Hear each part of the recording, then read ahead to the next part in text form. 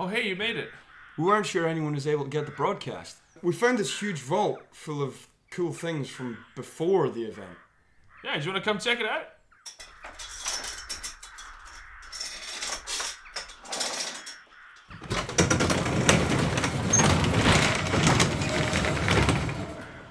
Hello again, everyone. We did it. Welcome. Episode 2. Episode We made 2. it. It's so hard to after your premiere to make a second one, as all these long dead podcasts you can see on iTunes. Yeah, all the podcasts committing suicide at episode 27. It's a rough time. Yeah, I hope we make it past that. Anyway, so this is episode 2 of Don't Go Outside. My name is Patch. My name's Robin. And we're gonna talk about some of the cool shit that's been keeping us indoors this week. There's a couple of things that I wanted to talk about. I wanted to talk about a couple of things in retrospective. One of them is the big topic of the week, the past 2 weeks. Yeah, should we just dive straight into No Man's Sky? Let's do it. I'm excited. I've not played it, but I've seen so much. It's been taking up a lot of my time for a game that I have not played. It seems to be taking up a lot of everyone's time, regardless of if they played it or not. Yeah. So No Man's Sky is a game we talked about last week on the show, and at the time of recording, I hadn't actually played at this point. It wasn't out. It wasn't out. Now I have. I own it. It's in my possession. I've put in a number of hours, and there's been outrage upon outrage upon outrage about it. I think that's fair. It's been very entertaining. I just to say. sit back in my chair and I just scroll through the internet and I'm like, oh, you guys. You never fail to entertain me with your absolute unbridled rage over just people just trying to do something nice for you.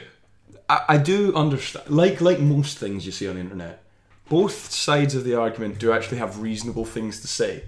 However, that's not what most people say. So the people who enjoy the game, I would say myself included in this group, say if the game was just to be judged on its own merits, on what the thing was at release, it's a good game. It's a good game, you're enjoying it? Judge it on that, that's fun. But the opposite camp are saying, well, there was a lot of features alluded to and promised that were not delivered on release, and they're calling that this was false advertisement and that lies were told. Well, that's the camp that I've been hearing most from. And it obviously, people never put it in those reasonable terms. It's either, oh my god, they're liars, the game's shit, it's terrible, and the people who enjoy the game go, oh, it's the best thing in the world. It's like no one can actually just talk reasonably. No, that's the thing about the internet. No one talks reasonably. They all sit in their man caves, building robots, getting angry at video games. You've done it again. Yeah, this is the thing. I'm gonna try and do it every week. I'm gonna try and foreshadow our topic of the week. Oh, exciting! Which you will find out what it is in about an hour. Or if you actually read the description of the podcast, it'll be in there. Yeah. But yeah, regardless, I saw a very fair assessment of the whole situation by Total Biscuit. I mean, I'm not a PC gamer at all, but it's like the man is just so straight down the line. I mean, for a situation like No Man's Sky, because he does it's like a 40-minute video on it, and about the various things that went on, the history of how this came to be, and it's just a very fair assessment of the whole situation. And more or less, his opinion is that the blame falls mainly on the grounds of the game's media. The hype machine. The hype machine, because it's and he did point out, and it's when you didn't. I didn't think about this at the time, but it's it was pretty ridiculous that 3 years ago people were writing articles about this game saying it's the most amazing thing in the entire world. Yeah, it's that's preposterous. 3 years before release is not a time to judge a game. Yeah, that's very true. I mean, I can't believe it's been 3 years. Well, one of the points he makes is whatever was released would never have been enough. It would always have fallen short of the hype that was generated. And he also makes a very good point about the fact that it actually fulfills two genres that people are actually looking to be fully realised, in the survival genre and in the spacefaring genre. Yeah. These are both things that, there's not very many good games for these things. And people are hoaching desperate for. They just really want to get out and explore space because you know what it is. I think the mindset is that for us as a civilization, space travel is a very real possibility in the near future, but not near enough for our generation. Yeah, I have this feeling that I just want to. We're so close. You know, we're so close. Like science is just on the cusp of just getting out. We've almost got commercialized space travel. Yeah. People, space agencies are really just wanting to get to Mars. Obviously, there won't be a manned mission to Mars for like 100 odd years. Mm-hmm. But we're just on the edge, and I think our generation is just eager to have some space exploration stuff to fill that gap in our lives. No, I would agree with that. 'Cause it's like I think exploration is one of these things that we find very exciting as this particular part of time in human history, because although yes, it can be argued there's still plenty to explore. Like, well, I mean the ocean, the ocean. I mean microscopy, lots of things. But in the real tangible sort of large scale sense of like you're either hacking through a bush in the undergrowth to find Aztec ruins that have never been found before. Yeah, like that doesn't happen. We've done that. Yeah. And, you know, the very tangible idea of like, oh, I'm going on my starship to go to a place that has never been gone before. That's also tangible and large, but it's not possible. Both of these things are out of our reach in different directions. We're at a weird place in our point in human history. Yeah. Where everything in the world's been discovered, pretty much, and we're just bored. Yeah. We sit around getting fat in our man caves, build robots. Yeah, and just wait for the day that we can take those robots to space and smash rocks. Smashing asteroids.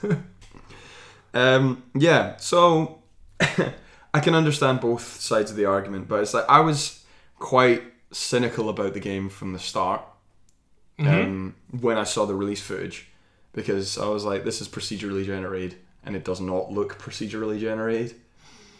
Oh, the promo stuff with the fantastic giant dinosaurs and the birds flying. And I was like, this doesn't look procedurally generated, so I'm not gonna. This means nothing to me at this point. This now means nothing. It's more of just a concept. Yeah. I don't know if this made it into the final edit last week or not, but I do think it's like we're paying full price for a tech demo. But that's a hit I'm willing to take. I want to play that tech demo. Well, it shows that people are willing to play that type of game. It's true. People are eager for it. So hopefully, like we said last week, I think we had a huge discussion last week about developing that genre. You don't need to go into it again. Go listen to the last episode if you didn't before. We have a big game development meeting about making games great again. Make games great again. Yeah. But yeah, no, I think it shows that people are eager to play that type of game. Yeah. So this is the stepping stone to greater things, and I think the ungrateful screaming by the minority has really dampened. It's not things. even. I don't even think it's ungrateful. It's like it's weird because it's a misunderstanding. It's like people didn't even want the game to succeed. You know. It's really odd, some of the like bile and fury I've seen and scorn I've seen poured on the game. It's like they won't even accept the areas where it did succeed. It's like because this wasn't an absolute resounding success, because it wasn't I can only accept that it's a total failure. Yeah. And it's just it's really odd. It's like, and again, Total Biscuit makes a point about anti-fans. And they're like, these people are just as bad for the discussion as people who are fanatic about something. Yeah.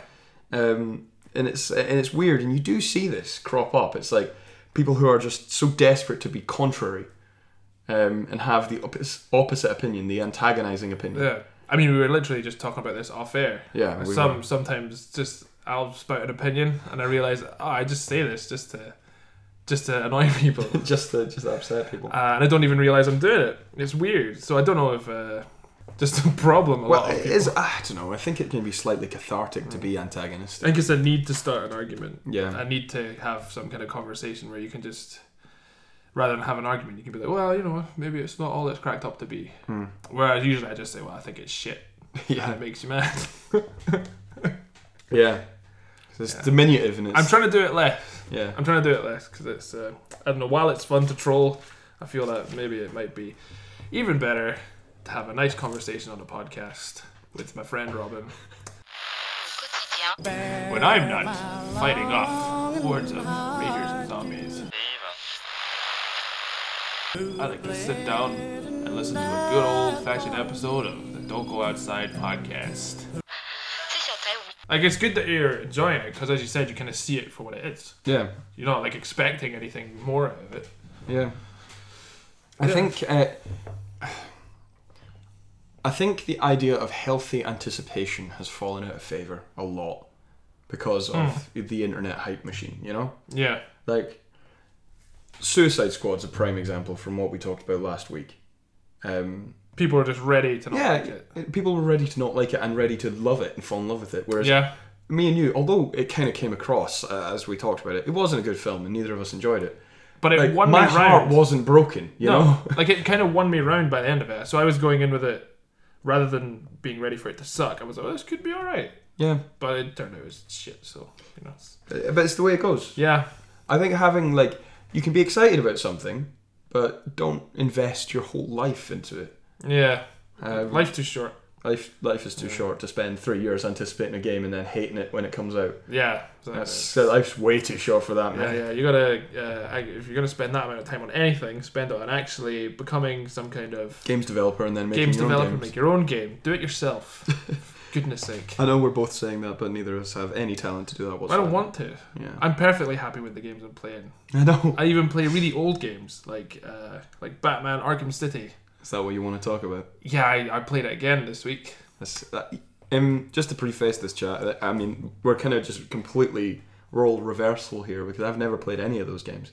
No? No. Oh, they're very, very good. None of those Batman, that series of Batman games. The first two are very, very good. Okay, let's hear about it. So Batman Arkham City, it's been out for ages. It's hardly a hot button topic like No Man's Sky. I could just talk for ages about it. So I'm going to. Sorry, guys.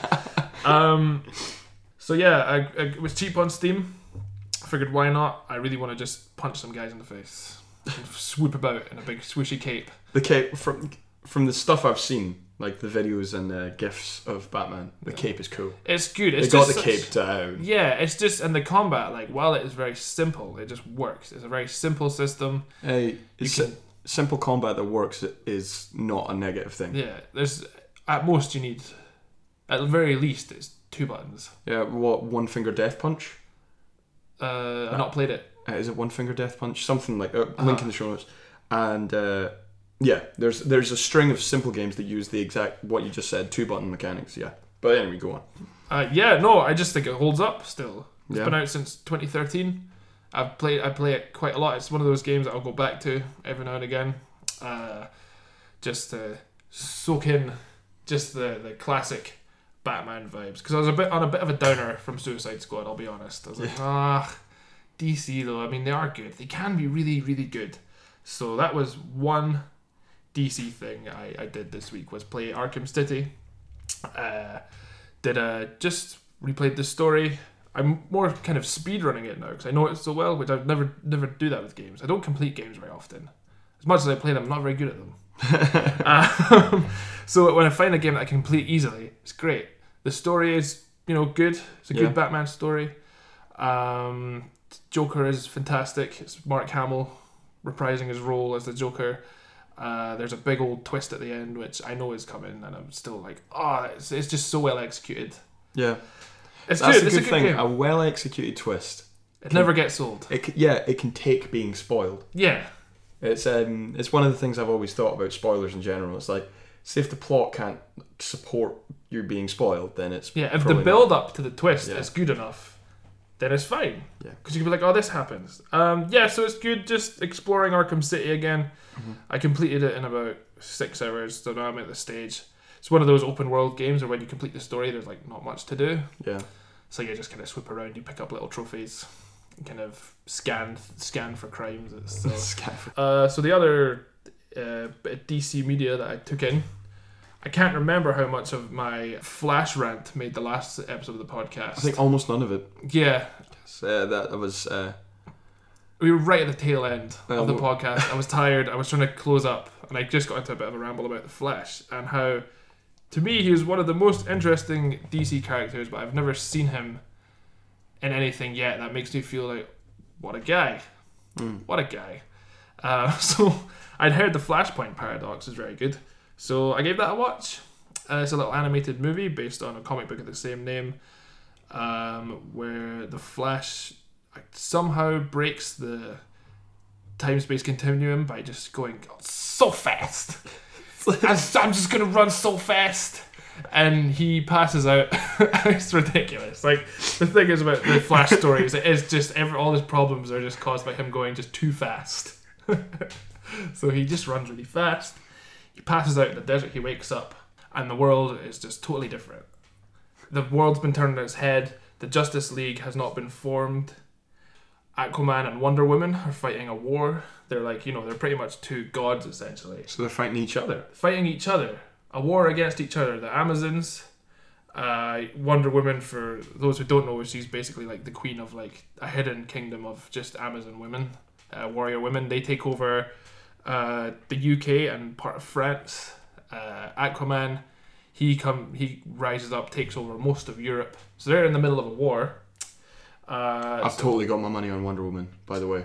Well, I'm not going to spoil it for you. I'm still saying Wonder Woman.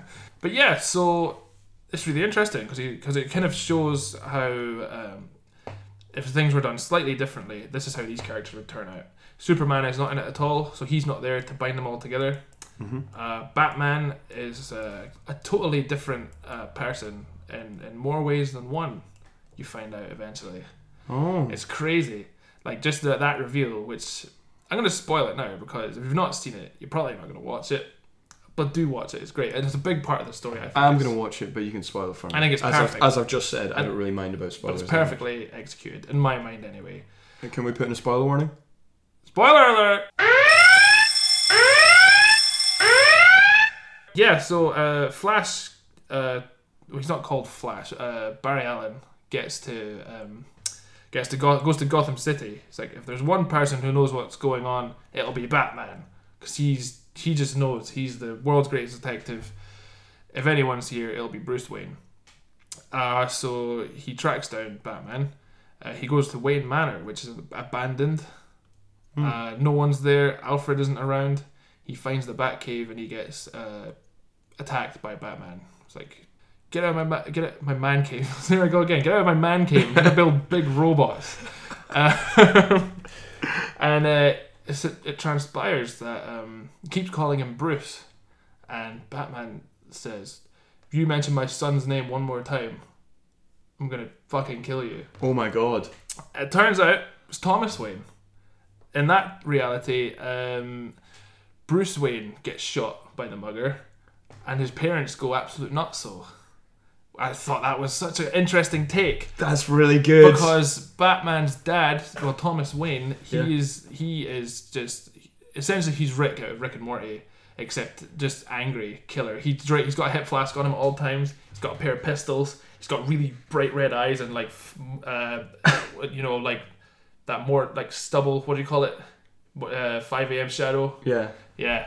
He's it's crazy. So he's still like really good Batman, but he's just doesn't have Alfred, and he's really angry. He keeps the gun that was used to shoot his son in like a little bell jar with a picture of his wife and his son next to it. That was my favorite bit of the whole thing. That's great, man. Because essentially it's like, listen, I come from a different reality where Bruce is alive, and I need to get back there.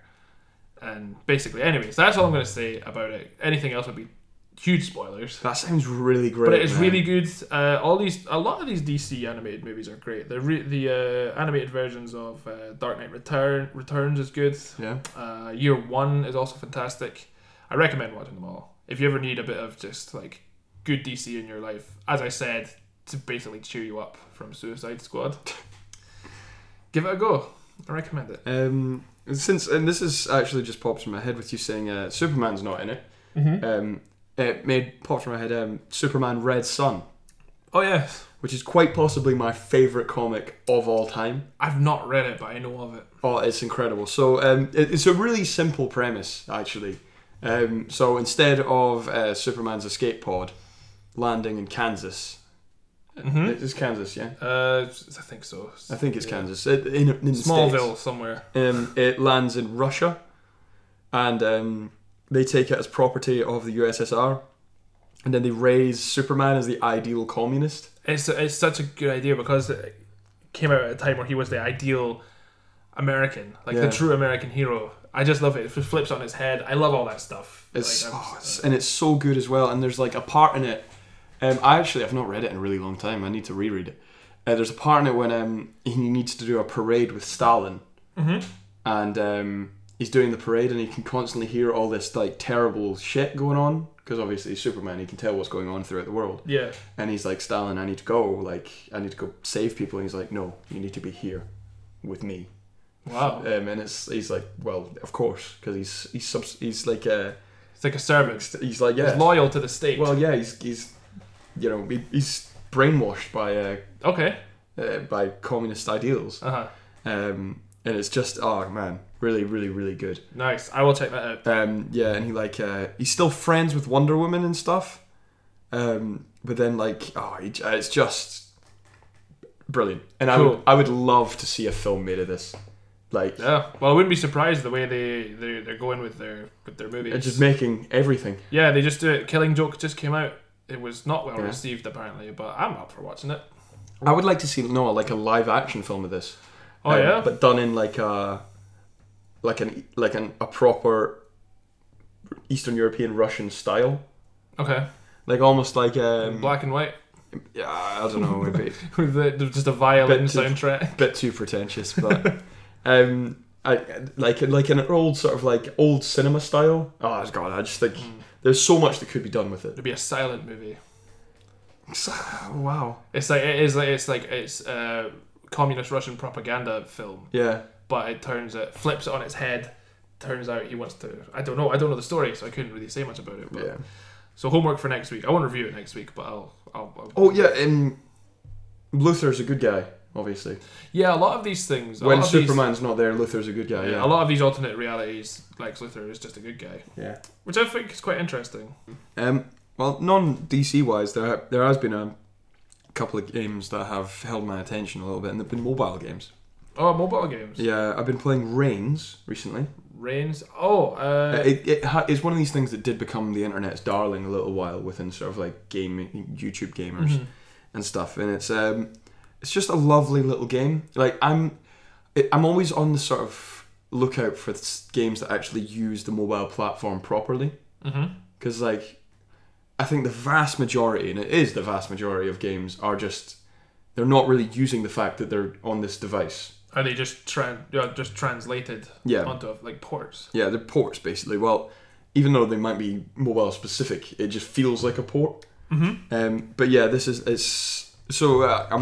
other games are like Downfall, which was a game which you used one button to jump and shoot guns out your boots. Right. Or what was it? Ludicrous Fishing, Insane Fishing. What's it called? Oh, I heard about that. Was it Ludicrous Fishing? We'll research it. We'll put a wee link in the show. We'll put a link in the show notes. So let's forget it. I like that our answer. We'll just link it. You can read it. It's fine.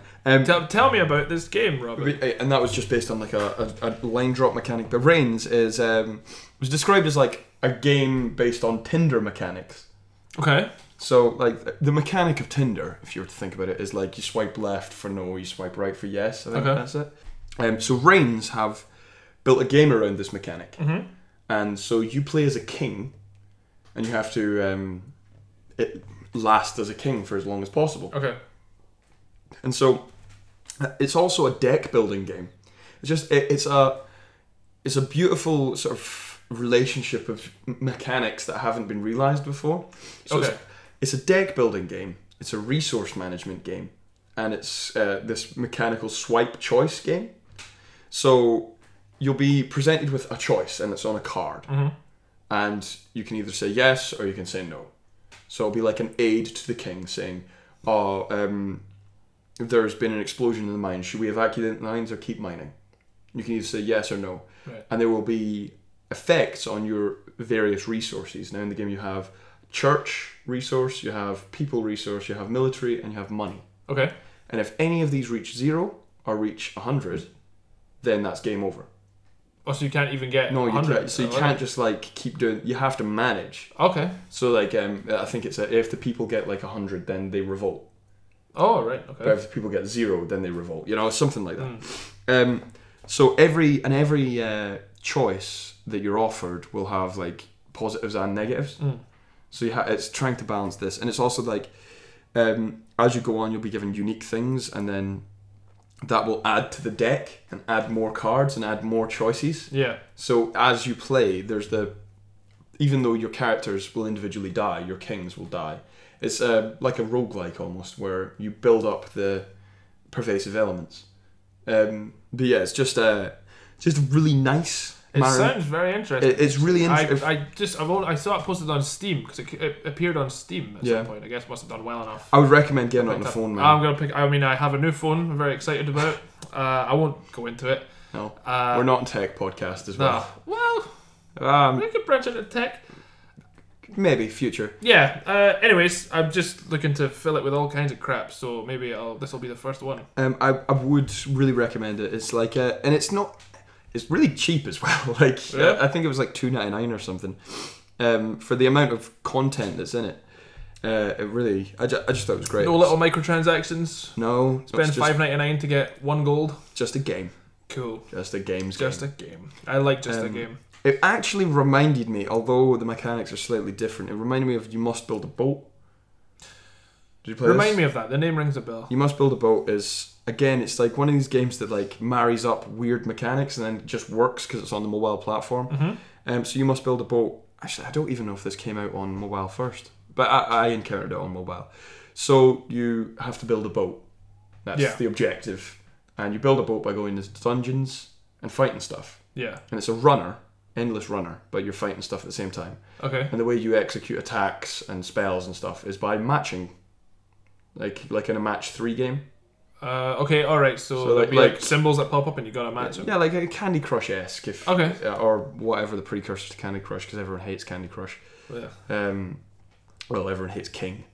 Is it King that owned Candy Crush? Yeah, King are they're bad. vile. They're bad guys. Yeah, look into that. We can't go. You can talk for. We could fill a whole other podcast with King talk. And then they'd probably take us to court. Yeah.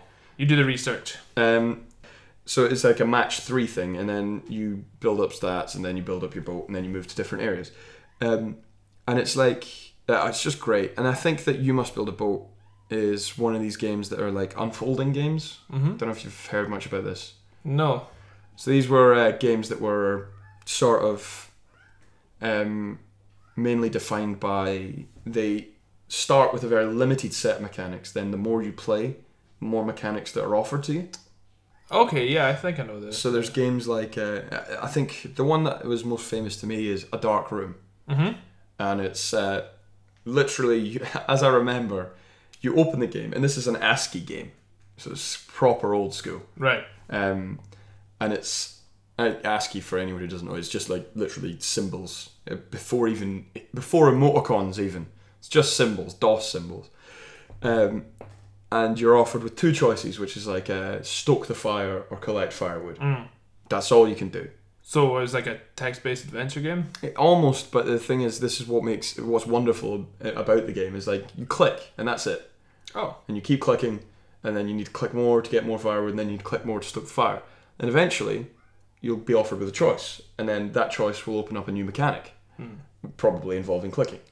And then that'll open another mechanic, and then another mechanic, and then you play the game for long enough and you're like, oh my god, I've ended up accidentally having like trade mechanics and then platforming mechanics. Yeah, they open up all these different things. And you don't notice as the game unfolds. Ostensibly, I think these games are sort of interesting because I think they're games about games. Yeah. Which is a weird thing to say. But it's like, the game is finding out more gameplay. Yeah. That sounds like a cool idea. It's a really cool idea, but drip feeding you little bits of fun. Little bits of fun. What's another? Cookie Clicker. That was one. Cookie Clicker. I never played it. Again, ostensibly, mechanically, it's clicking. Yeah. But it is about much more complicated things than that, and it becomes more complicated as you play. But great games. Link in the description if you want to play. Right. Darkroom's free. Cool. I might look that up. I'm gonna look up Reigns as well. I'm gonna have a wee go. I think Reigns is modern and very interesting, and I think it has that aspect of more mechanics open up the longer you play. Right. And it's just something I find very interesting. Like, as someone who's quite nerdy about how games function in your brain and how they make you feel psychologically and how they mechanically function. Like, I really like it when it's a game that, like, tricks you into thinking it's about one thing and then it's suddenly about another thing. Yeah. And Unfolding games have this wonderful way of doing it. Great video by the Extra Credits team. Did you ever watch Extra Credits? Extra Credits? No, not heard of them. Oh man, 100% recommended. They're a team of sort of like games developers and games artists, and they just do some really interesting videos about how games work. Cool. Yeah, great. So watch that video, play a Darkroom. All right. Not only you, Patrick, but our show notes are just going to be jam packed this week of games to play. Yeah. You guys are going to be busy. Yeah, so that's been good. Those are my game experiences. Yeah, man. Yeah, I like mobile games. I just never I never played them for that long. The one that I played for the longest was what's it called? Punch Club.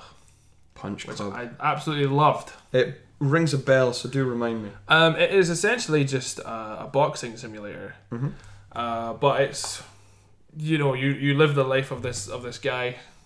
You start in a crappy little apartment. It's a bit like Rocky. Yes, I know this one. And you have to train up your different skills. You can become a different type of fighter. I think was first a mobile game. I played it on mobile. I really liked it. It would be something I'd play on the bus. You just build up your skills. Yeah. You forge relationships with other fighters, and you have to basically go to work to earn money. So that you can afford to enter more competitions and buy training equipment, and there's all these little nods to other to 80s action movies. You deliver pizza, you get into fights with not the Ninja Turtles, but they're like alligators in the sewers. You go to Russia to fight a guy who's not Zangief from Street Fighter, right? And you have to train by fighting like a grizzly bear. It's fantastic. It's all little 8-bit pixels. The music's amazing. It's very good. I really enjoyed that. Is the music 80s-esque? It's 80s-esque. It's like again a not Rocky soundtrack. It's very knockoff, but it knows it's knockoff, and it's like 8-bit music as well. So it's just what I like. I think self-awareness in these things helps. It's very self-aware. Yeah. It's good. I like it. Yeah. But as I say, other mobile games, people got really hyped over Hitman Go for a while. I've not even heard of this one. It's good. Square Enix bring out a little puzzle game every year based on one of their properties. They brought out a Hitman one, which is very good. It looks lovely. It's like it's like a board game. So all the characters are like little Subbuteo men. Oh yeah. So it's like Hitman is like in a little pose, a little Subbuteo guy. There's guys patrolling. It's turn based. So you'll move a space and a guy will move to his patrol. Right. You have to basically get to the end of the level before without being caught. And there's little traps you can kick off. There's guards will change up their patrols depending on. You can throw rocks to distract people, and of course it's a Hitman game. You got to assassinate people, but there's not really any animations. It's just marker. It's just like playing with little Warhammer figures. Yeah. So the animation is Hitman moves up to him and just knocks the figure over, and you win. And it just looks really nice. It looks that sounds like a cross between almost a puzzle game and a tactical RPG. It is. It's really odd. It is. I recommend it. It's I got bored of it fairly quickly, but visually I was really into it. Yeah. But as I said, not very good at games. I was like, it's difficult. I'm just going to stop playing. I'm going to stop now. Just so I can't do it. Yeah. So yeah, but mobile games, dude. I think we've got to the end of the period where people automatically pour scorn on mobile games. They got a bad rep for a long time because again, shovelware. It was the home of shovelware. Yeah. It was, you got a crap game, stick it on mobile for 69p. Someone will buy it. And then also it was the home of microtransactions. Yeah, microtransactions. Is your game running too slow because we designed it that way? Here, pay a tenner and you can get it to run a little bit faster. It's just so annoying because when it's microtransactions aren't inherently bad. And I can hear the internet collectively screaming right now, but I don't think they hear me out. They used to come from a very honest place. Yeah, I think. Well, it's like it shouldn't be a bad thing. Like, you know, it should be a way that like a developer can still make money out of their property and to enhance gamer experience. But it doesn't. So much it's realized in a sort of vampiric way that the game will offer you enough of the experience to let you know what a true experience would be like. Yeah. But then you can only actually get that true experience through microtransactions. Yeah. Which is not really how it should be done. It's not how it should be done at all. It's the same is true with DLC these days as well. Yeah. I remember back in the old days. You'd buy a game, it would be a full game, a good like 10-hour game, and you complete it. Oh, what a ride that was. And then 6 months down the line, the publisher would be like, "Oh, we created a whole new bit of game. If you want, it extends the story. Do you want more game? Do you want more game? You can have it for like 20% of the price of the other game, and you already have it. You just buy it and download it." It was great. What time to be alive that was. It was like when Morrowind was like my greatest experience with this. Yeah. I played Morrowind and I dropped like hundreds of hours into the vanilla Morrowind. Yeah. Then they released two more add-on packs. Uh-huh. So it was like a whole new city and like a whole new island. Oh. On the two, and then it was like, oh well, I can drop hundreds more into this. Yeah, but it works because they put loads of effort into it. Yeah. Whereas a lot of it now is just we got some costumes if you want to buy them for 20 quid. Yeah. So no, I don't. No. No thanks. No, thank you. I think that was the big problem with Battlefield, Star Wars Battlefront. Yeah. Yeah, I didn't play it. I didn't want to play it because I knew like it was just going to be this big mess of just paid DLC. You'd pay for like 4 levels. Again, I've not played it though, so I can't say. Can't say anything. Although Battlefield 1, I'm quite excited for that. World War 1 fighting. I saw the trailer, like the pre-rendered trailer. It doesn't look like World War 1 at all. It looks really cool. It looks really cool. It looks really cool. What is it? Is it red? What's the song in the background? Oh, it's like the cover. White Stripes. Well, it's the White Stripes cover. I don't like when they do like weird like rock covers. However, it's good, but it's weird when they announced a World War 1 Battlefield game. I was picturing just rotting in the trenches. That would be an accurate World War 1 game. I mean, I'm sure you could do something with an accurate. Press A to smoke fag. Yeah. Press A to smoke fag. Press B to remove tick. Press X to eat rat. Trigger button to stop an existential crisis. Yeah. Trigger button to stop yourself from committing suicide. There is apparently a very good World War 1 game called Valiant Hearts. Valiant Hearts. Did you play that? No. I've heard so much about it, and I need to play. Like, I actually own it as well. I would like to play it. Should we make that homework for next week or next month? That's probably right. Yeah. Valiant Hearts. Make a note. We could possibly do this because I've heard it's very good, and it could be maybe an accurate World War 1 game. Like, there was a lot of people talking about it, so I think it's maybe worthwhile. So that's definitely a note taken of that. Yeah, but I think it looks good. It's kind of taking a lot of stuff that was technically invented at that time and just putting it in a game. It's like, I guess, an alternate universe. Yeah. World War 1. There's like a desert level. I think there was some desert skirmish going on in World War 1, but it's not very like pronounced. Yeah. I seem to remember one of the characters in Dad's Army was a veteran of World War 1, but he was like in the desert. That's like all I know about that part of World War 1 is from Dad's Army.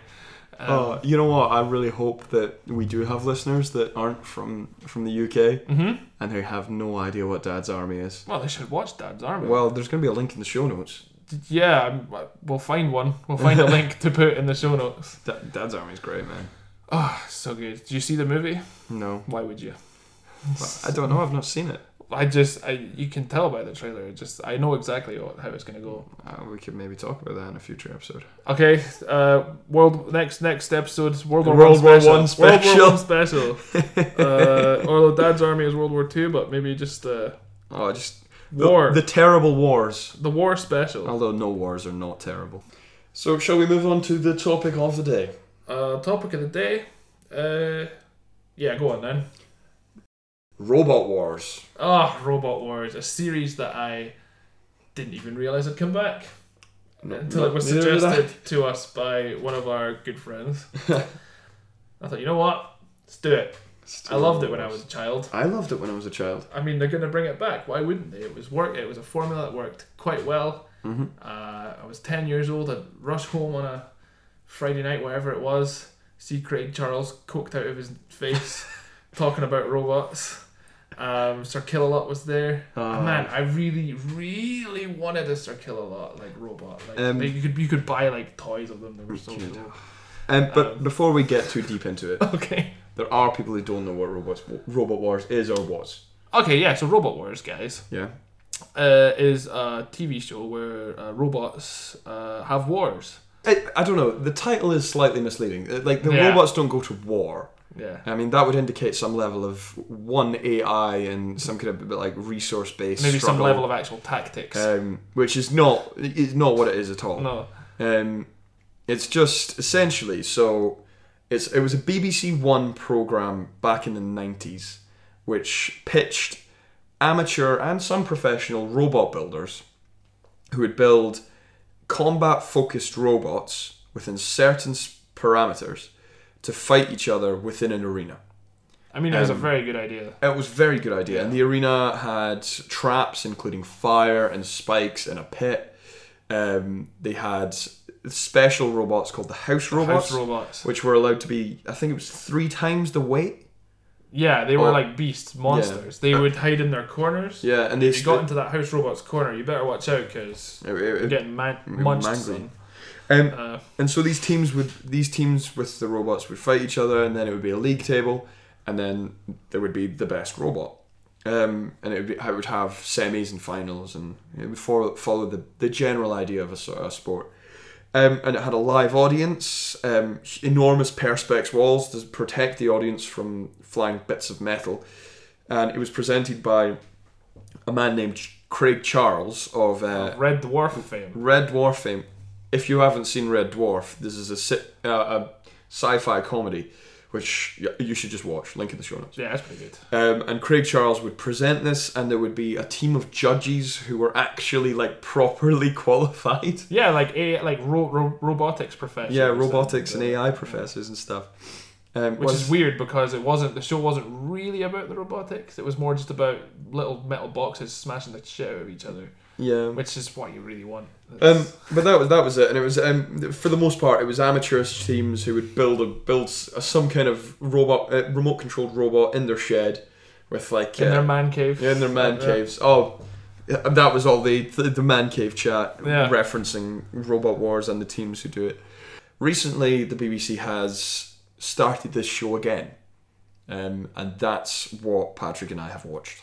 I don't really know why they've brought it back. I mean, I guess there's a new generation of little me's and you's who get really excited about it. Well, they're maybe 10 or 13. So maybe we're not the target audience, because I was bored. Yeah, the nostalgia got me through the first couple of hours. Yeah, you got to understand, each episode is about 50 minutes long. It's a long haul. And yeah, the nostalgia helped for a little. Well, I mean, the nostalgia did not help with the first episode, because the first episode I watched was the weakest one. I'm glad the episode I watched 1, 2, and 3. How many did you get through? I got through 2.5. Yeah, at time of recording there are 5 episodes out. Yeah. So we figured we'll just see if we can watch them all. Turns out we couldn't. No. could not handle the cringe. It's strange. When you're older, I think you see how, I don't know, I don't want to say fake, but how fake it is. Essentially, what I noticed is some sitcoms, Big Bang Theory famously, uses canned laughter. Yeah. I think there's a lot of canned audience reactions. Mm-hmm. There's a point where in the first episode, Daryl O'Brien tells a joke. It's post match talking to the teams. He tells a wee joke. The audience laughs in a way that you couldn't hear. You wouldn't be able to hear in that little box, and it cuts off way too early. Oh, so it's just that's when I first noticed it. It's applause. I was like, ha! I don't know. I mean, the audience that are there, they all seem very into it. Yeah, they do. They got their big foam fingers. They got their big foam fingers that they're probably handed at the door. It's like, could you wear this, please? We're trying to get people excited about Robot Wars again. It's like, yeah, all right. I just was on a night out, mate. But it's filmed in Glasgow. Did you know that? I didn't know that. It's filmed in a warehouse in Glasgow. We could maybe do Robot Wars live. Oh, we could go to see Robot Wars. Well, I don't want to go see Robot Wars. I don't know, man. Get drunk and watch Robot Wars. Well, maybe that's the key. I don't know why that's a criticism. And I don't know, like it just didn't grasp me. I didn't expect it to grasp me. I was like, let's watch Robot Wars. It'll be a laugh. But the first episode, I just figured like this is not for me. Some of the teams are just kind of just like very awkward people. Yeah. They just sit in their man caves all day, build robots, and then they get on national television, and they're not equipped for that at all. No. I don't know. There's the first team. Geez. I don't know. Can we go into talking about actual real people in a critical way? I feel bad. No, don't be critical of them, but you can talk about them in a larger scope. All right. So basically, future serial killers and and just I don't know, people again who just. I think they're put on the spot. A lot of reality TV. I think that's far more to do with it. It's not. I think it's a lot of reality TV. Let's create a drama. Let's get some dialogue with people who just really want to get out and show off their robots. Yeah. You know? Like one of the teams in the first episode was wearing really brightly coloured, like... I know the guys. Furry vest with top hats. I was like, come on, lads. Just behave yourself. Like, just like, kind of like... You're not on a stag night, and even then... For a first impression, that's the thing, for a first impression of the show, I was like, the rest of the series is going to be like this. I'm not going to watch the rest of it. But I picked up episode 2, and it was fine. It was just regular people, dressed in just... I don't know, there's a team of people dressed in lab coats. True. I was like, it's kind of, it's, at least it's thematic. Still not really, like, cool. And there's, it's nice because there's, like, some families there. They get a whole family together, build a robot in the family cave. In the fam cave. But yeah, I don't know, what did you think about it? Well, I mean, there's obviously a lot of nostalgia there because I really did like Robot Wars when I was a kid. Like, it was a lot of fun. Me and my mates got into it. And I liked how clever it was. It was because it was some really clever engineering that went into a lot of it. And I really liked there was almost a meta attached to it when I remember this first coming out, because no one really knew what the fuck they were doing the first time round. So if you remember, people were just like throwing and seeing what stuck to the wall, and then someone came in with a wedge. Oh yeah, and then that flipped everything, and then that absolutely dominated. Yeah. And then all the robots were wedge. And then someone thought, what would beat that? And someone came up with the flipper. Yes. And then there was a robot called, I think it was Chaos or Chaos 2. Mm-hmm. And then I just had this mad, like really, it was tiny wee thing, but it had a madly strong CO2 flipper. Mm-hmm. And then that dominated. And then you had robots that could self-right. Had self-righting arms. Well, because sometimes the flippers double. Yeah. If they get flipped, they can just flip back. Yeah. And then you had more unique tools that came in, like Razor, who was in the first episode. But he absolutely dominated in the originals. Well, that's the thing. They've brought back old robots, which I appreciate. I appreciate that. Because I think it's for people like me and you, who are out of curiosity, like, oh, Robot Wars, let's watch it again. Yeah. Like, I remember Behemoth. I remember Razor. But that's really I liked originally, was like to see the meta sort of develop. Yeah. I didn't know this at the time, but that's what I found very exciting. Yeah. The development of new techniques and how those techniques would be beaten, and then new techniques would be found. That was great. I don't know if this is going to happen again.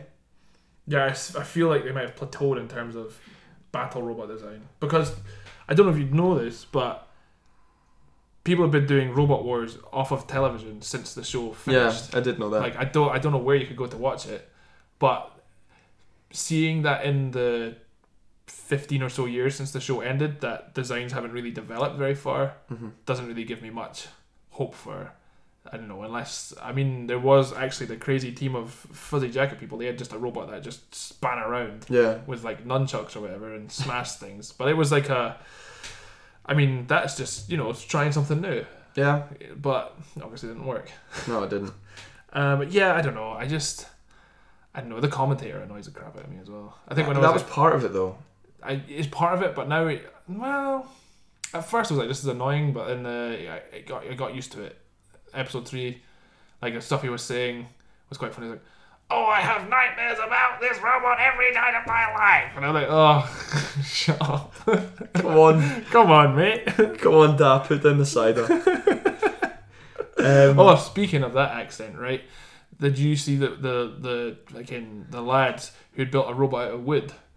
No. And they were literally like a bunch of students from like Dundee. Like, I just ran out of time and money, so we just bought some MDF around our robot's frame. They lasted like one round. They got smashed to bits because who makes a robot out of wood? And that's what I liked the most, because it was like, oh, we just had some wood. That's great. Representing the Scots people with your wooden robot. If you haven't, you should watch that little bit, because it is. That sounds really funny. It's top quality. That is my favourite. I think it was worth getting through those episodes just for that. Like, it entertained me greatly. I liked Dara Ó Briain as a host, but I feel he's overused on telly though. I see him a lot. He is a bit of the sort of BBC's darling, isn't he? Yeah, he's the science guy as well. Which, I mean, he is a... He's the funny science guy, because it's Brian Cox who's the science guy. Oh, imagine if Brian Cox doing Robot Wars. That would be really cool, actually. Yeah, let's do that. Come on, BBC. Come on, BBC. Bring in Brian Cox. Actually, Brian Cox and Dara Ó Briain. Well, they do not the Sky at Night. Well, they do. It's still the Sky at Night. Just Patrick Moore's dead. So yeah, they replaced it with those two. Yeah, because no one man could truly take the mantle. They got to get two. How could you? No. How could you be that mental and that clever at the same time? You got to get a clever person and a mental person together. And just hope it goes well. But yeah, just with you saying the stuff about like how it's reality TV-esque, and it's like, oh, we're going to put these people who are completely not media trained, and not even not media trained, but not really that socially inept either. Yeah. I mean, I think there is going to be a Venn diagram and overcross where you get people who really love building robots in their shed and people who are good at talking to people. Yeah. But I think that's going to be a fairly small overlap. I think for the most part, your people who like building robots in a shed aren't that great at talking to people. Well, that's probably how you came to be building robots in your shed. Exactly. Not and I feel to generalise. I feel that is a very... No, that's what I'm saying. I'm not saying that at all. I'm just saying like that. Yeah, I feel there's an amount of that. And I feel that like there was just an amount of reality TV, an amount of almost coolification that they tried to do in it. Like sticking the mic in like these guys' faces and like while they're working and like trying to make it really exciting and like doing jump cuts and stuff. Yeah, as if it's like the WWE. Like no, this is Robot Wars, man. These guys are supposed to be nerdy. They're supposed to be nerdy and weird and like they don't really care about the competition. They don't really care who wins. They just want to build robots and have fun. Yeah. With the other guys. There's no real competition here. And it is like it's nice it is cool to see like people just having a fun time. I wish it was kind of just more of that. Yeah. Like saying, oh, so like tell us about your robot. Yeah. And they go, well, it's got a CO2 flipper and it spins around and does all these, and it's like, oh, cool, nice one, man. Yeah, but it's like, what are you gonna do today? I know. To destroy the competition. It's like, well, we're just gonna go out there and give that a go. Do our best, I guess. All right, awesome, guys. Let's move on to this. Because it's like I feel if they like asked them like, yeah, tell us about the flipper, they would like be able to talk about that forever, and it'd be brilliant. Listening to these guys who are like so enthusiastic about it. Yeah. But instead, it's like I don't know. Weirdly enough, I think my criticism is too combat focused. Robot Wars is too combat focused. Okay. You know, it's like they should be a lot. Almost like, do you remember Scrap Heap Challenge? Yeah, bring back Scrap Heap Challenge. Well, at the start, I remember at the start of Scrap Heap Challenge, like the early ones, it was very much focused on design and the sort of like scientific and engineering aspects of things. Yeah. And then towards the end, it was much more to do with like what's exciting, the goofy nonsense. Aye. And it's like, no, what made it good was the fact that you're talking to these really clever, really talented people about what they're clever and talented about. Yeah. If there was more of the aspect of documenting the build the robot. Yeah. Like, the bits that I actually liked were the cutaways, the little montages where we go to their house. Yeah. Be like, my name's Dave, 35, live in a man cave, and I build robots. This has got an axe. It can crush a tile better than any man could. I like those bits because they were it just showed you the person behind it. You showed you them kind of tinkering on the robot a little bit. Aye. I don't like the big arena, where they're all kind of in this cold looking space. Yeah. And I suppose that's the pit stop because the arena's right next door. But if there's more of sort of like 6 months ago, we went to visit David in his West End flat where he is building Crush-Tron 3000. And here's how he got to where he is today. I think that would be fun. Yeah. I don't necessarily think the format that worked in the 90s works now. Well, the thing is, because I've not watched the old ones in comparison, so I don't know if my brain's just edited out the bits I didn't like. Yeah, that's to leave something better. Because I do remember it being way more nerdy. I remember it being way more, way less cool. Mm-hmm. I'm not saying it's cool now, but I'm saying it's edited in such a way that it wants to be cool. Yeah, I think that's very much what it feels like the BBC it was trying do that way now. too hard. They do that kind of Apprentice style. Yes, it's very that. BBC now. BBC that sounds like actually sounds like a one of the early digital channels that BBC tried to do. We're BBC now. Come on, watch this weird documentary. Press the red button and we'll teach you about heart disease. No.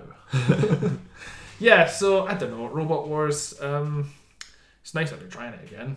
Yeah.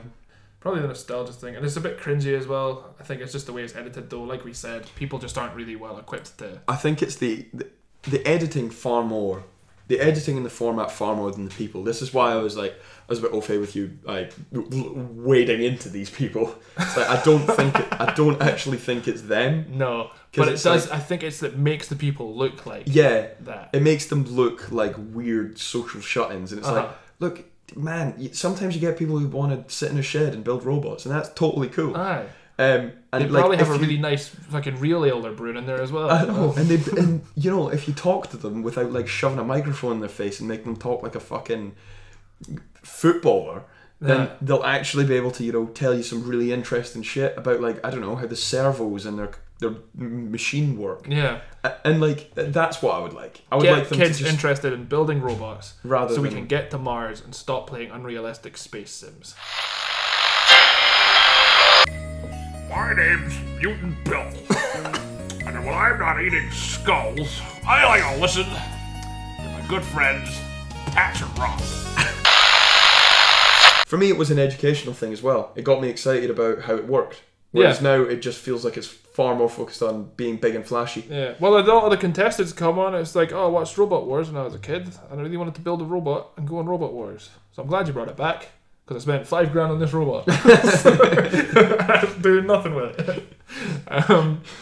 So I think, we never know. As we say, we're probably not the target audience. It's true. It might get kids interested in robotics. Also, they might change the editing style, and it can happen. It's only 5 episodes in. Yeah. Although they do a really interesting thing where halfway through the episode, Dario O'Brien will talk to the guest scientist about robotics. It's true. And that was good. I really liked that. Yeah, that was good. So more of that. When they spoke to the judge, the guy who was in the original ones. Yeah. Because Dario O'Brien, and he was like, "So what's actually changed?" And the guy just went in and he was like, "Oh yeah, all the electrons are smaller, they're more powerful." And it's just wow, really fascinating. I was waiting for him to be like, "So what's changed?" "Oh, just the wedges are sharper, better wedges, better wedges, mate." But my hope is I think they will understand they can change stuff because look when Doctor Who first came out. When it first came out again. When it first came out again. Yeah. The first bit of that, the first series, was so different thematically from the rest of them. Yeah. Because they were right, we need to adapt and learn what works and do what works. So I hope they'll do that. Or maybe they'll find out that flashy and terrible does work. Well, and they'll just keep doing that, and that would be really sad. Whatever works. Whatever brings in the license payers' money. Yeah. Whatever brings in those view stats. Just because we all pay TV license. Yeah, so the BBC can pay for this stuff. So I feel it's our duty to report on it. That's true. Tell them it's shit. I wouldn't say it's grade A total shit, but it's not shit. It's just again, I think it's a combination of factors. I think it's I don't think we're the target audience anymore. Yeah. I think they changed the editing style from the way we were comfortable with, and it's changed into an editing style that I think both of us personally just don't really like. Yeah. It doesn't mesh with us. But however, that might just be a subjective opinion. I don't think it's as good as the originals. No, but then again, neither of us have watched the originals since they were out. So. But I don't think we necessarily have to. No. Yeah. I don't really want to. Yeah. Maybe we should get like a 12-year-old in here and be like, what do you think of Robot Wars? Oh, can that be like our... that can be our resident expert. Hey, you're young and cool. Want to come to our man cave? Here, have a can of innocent gun. Oh, that won't make the papers. No, what we should do is just like have a 12-year-old who's like, maybe, I don't know if you've got any cousins or anything like that. Yeah. Just like get them to like send us a Snapchat of what and that can be what we put on. Okay. Yeah. Well, that can be our resident expert. Well, for the next time we're reviewing something that's meant for kids. Yeah, we'll go on now to our resident expert on Snapchat. Yeah. Okay. Cool. All right. No problem. I'll need to get Snapchat. Yeah, because I am old. So will I. Yeah. Well, would you go outside to watch? I mean, you don't have to because it's on BBC. But would you, if I had 2 tickets to go see Robot Wars? No, that's a different thing. No, that's a different thing. Because I would definitely go outside to see Robot Wars live. I would go outside to see Robot Wars. So if I took our little box TV out of our vault, I said, Robin, I'm taking the TV outside to get some fresh air. I'm going to watch Robot Wars. Do you want to come? Would you step outside into the wasteland? No, I'd leave you. I'd leave you to die. Yeah. I'd not go outside for Robot Wars. See, what I'm really doing is putting the TV outside so I don't have to watch Robot Wars again. Yeah. And I'm shutting the vault. And I'm hoping that the mutants find it and smash the TV to bits. Smash the Robot Wars to bits. Yeah. And they maybe build their own robot out of the TV. Well, I mean, I don't know how robotic developments have gone outside the vault for a long time, so yeah. I mean, there could be way better robots. Maybe Sir Kill-A-Lot's waiting out there. Maybe being like, remember me? I would royally shit myself if I saw Sir Kill-A-Lot. I never forgot you, baby. I've been waiting all these years. Sir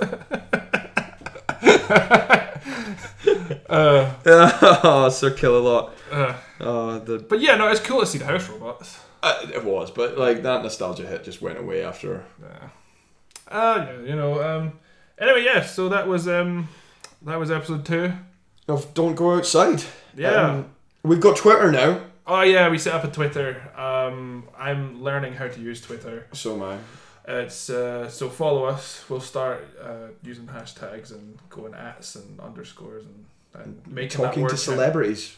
Yeah, we'll maybe tag a celebrity. Well, maybe we'll get Dara O'Brien on. We can tag him in our Robot Wars chat. Be like, see if we could get Dara O'Brien and Craig Charles in the same room. Maybe make them fight in a pit. My money's on Dara. Yeah, I mean, he's massive. He's a big guy. He's a big guy, although Craig Charles has that coke rage. Is he really on coke? He was for a long time. He got fired off Coronation Street. Right. Yes, look it up. No, in the show notes. That's a definitely Daily Mail. Yeah. Article that I'm going to be linking there. It's going to be in the show notes. Anyway. So enjoy our plethora of show notes. I know. I like writing them. Yeah, cool. I enjoy. Actually, I haven't read them. So tweet us. Tweet us at Denny Go Out. Yeah, Denny Go Out. Well, the spelling of that will also be on the show notes. Yeah, I couldn't get Don't Go Out. I know. It's weird, isn't it? I prefer Denny Go Out, to be honest. It's good. Well, I mean, we are from the land of Scott. So. From the land of Scott. Scotland. Land of Scott. Alright, so yeah, follow us on Denny Go Out.